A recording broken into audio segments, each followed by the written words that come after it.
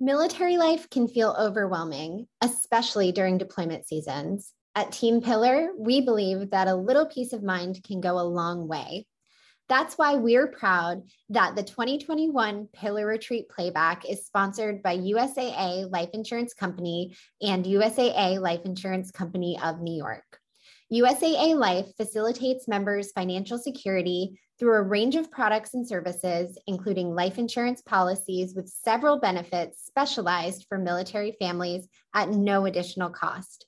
Because wondering about your family's financial future doesn't need to be on your deployment to-do list. You can learn more about USAA Life Insurance Company and USAA Life Insurance Company of New York at usaa.com/pillar.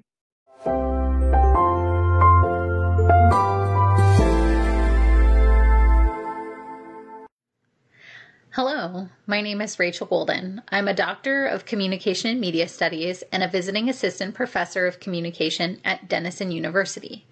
My specialty is studying media literacy, and so I'm excited to talk with you today about PERSEC, online personal safety and security. So this is important for you, of course, and your service member and your family.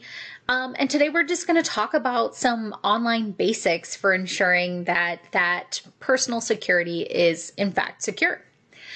Now, as we talk, it's really important to keep in mind that location and your current situation are central concerns, and also that bad actors aren't just foreign identities. But you should care about your PERSEC because scammers and thieves can also use personal information to cause you physical or financial harm, as well as identity theft. So before we get into this too deep with specifics or actions you can take, let's talk a little bit about social media and the associated brain chemistry. So we often think of social media as a way of keeping in touch or being connected, or just as a way to feel good. And specifically when you're part of a community like the military community that is so often brought together and then dispersed, you can feel like social media are a great way to keep up with those relationships that you've developed over the years. Now, particularly in regards to feeling good, when we're feeling sad or lonely, as can happen during a deployment or when you're at a new duty station, our brains want to find a way to feel good. And social media, with its likes and comments, those type of instantaneous rewards, gives us a hit of dopamine. And dopamine is the feel-good neurotransmitter. When we get dopamine during a normal in-person interaction, there is a level of challenge or effort associated with it. But because social media takes so little effort, we don't have a personal interaction to understand and integrate. That limited effort plus the good reward actually creates a situation in which social media addiction becomes possible. Our brains can become addicted to how quickly we receive dopamine from social media. With that understanding, it's really important to slow down and think about why we're engaging with social media. And that begins with two questions. What am I posting and why am I posting it? So when you're thinking about what you're posting, are you posting personal information? Is it your information? Is it your family member's information? Is it about your service member and their personal information or their unit's information? And then ask yourself, how does this relate to my current situation? Does this tell what you or your service member or your family are doing right now? Does it give information about long-term arrangements? Or does it address upcoming or future plans? If what you're posting shares any of that information, you want to be judicious about what you're sharing and if you should share it at all. And then lastly, think about it in relation to location. How much does this post share about where you, your service member, or your family are at currently or where you will be? Then, of course, you ask yourself, why am I posting this? Am I looking for validation or comfort? Am I looking to feel good to get that dopamine hit? If that's the case, pause, take a step back, and try and work away from that social media dopamine addiction and ask yourself, what other activities can I engage in can I engage in and take a break from where I can feel good? And that might mean calling your friend or your mom or your sister or your auntie or whomever can give you kind of that personal engagement, that dopamine that you're looking for. If you're sharing information to keep people updated, then consider non-social media communication, like a phone call. But also think about who actually needs to know that information. It turns out that the people who really need it might already have it, or there just might be nobody who needs that.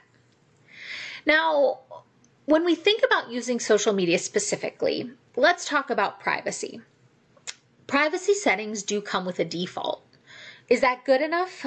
Maybe, but there's no guarantee it's good enough. For me, I caution folks from using the default because social media platforms can change their default privacy settings at any time. So if you're just using what the default is, you're not really in charge of who is seeing what. Now, let's think in the context of two of the most popular social media sites, which are Facebook and Instagram. And what's important to know, and I'll point out here, is that both of these are owned by the same parent company, Meta, so their settings will have some similarities. When it comes down to it, though, other social media sites will have similar settings. They just might not look exactly the same. So starting off with Facebook, check privacy settings. Specifically, you can limit who can see your posts, who can send you friend requests, and who can find your profile using a phone number or an email address. You can really limit who has access to you. Now, when it comes to Instagram in your privacy settings, you can set to be a private account, which means that folks who you haven't approved can't actually see what you're sharing.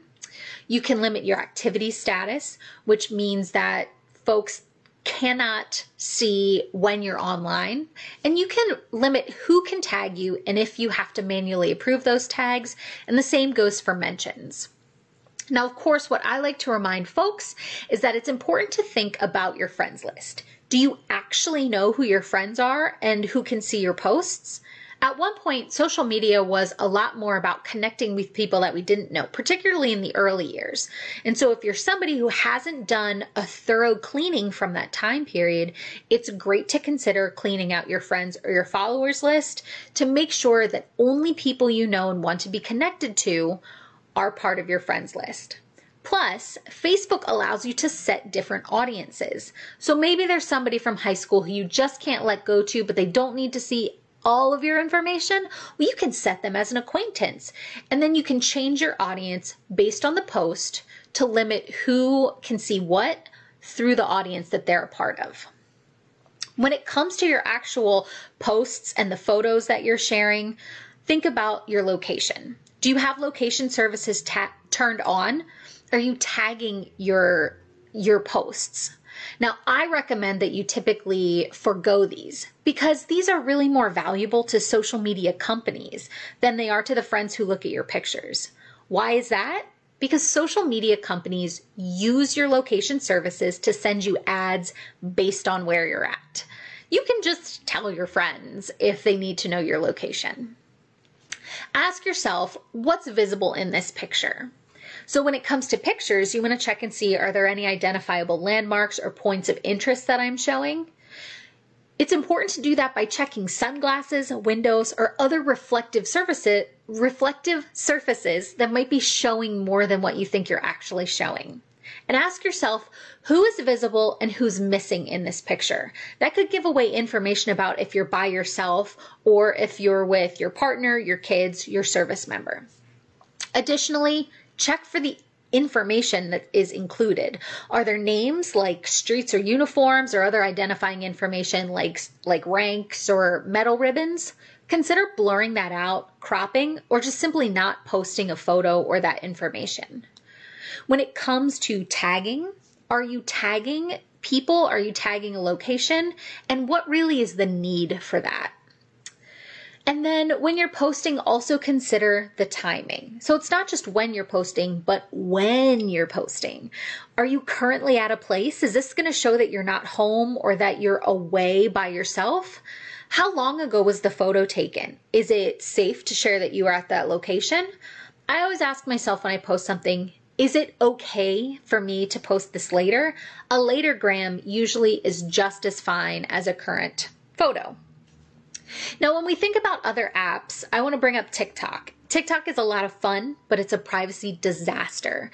It gives big access to all of the local data stored on your phone, and you have limited control over who can see that. Additionally, fitness apps like running apps can give away information. So in 2017, a running app called Strava created a map that showed the collective data of over 3 million users. And while of course this was an aggregate, it outlined exactly where some military bases were based on the activity, because there shouldn't normally be activity expected there. And this just reminds us that we cannot assume our data is private. Additionally, locker apps, which are great at keeping other people from looking at items on your phone, but they don't actually limit access to data for app manufacturers. And this is a reminder that most consumer apps are not DoD compliant and they're not encrypted. So don't share sensitive information over them and don't store information in them. To conclude, I just want to pose a couple questions here. Ask yourself, what and why am I posting? And if you're looking for validation, pause and find that elsewhere. Ask yourself, would I want this information printed in the newspaper or shown on the evening news? And the reason we ask ourselves that is because it's a good practice to assume that all information online is public, or it eventually will be, even if you have your privacy settings cranked all the way up. Social media are still relatively new, and we just don't know what happens with all this data yet. So being judicious and thoughtful about your online personal security is a great step to take, and it's never too soon to start those practices. I'm so glad I got to join you today. Thank you for this opportunity to speak. If you have questions, let's connect.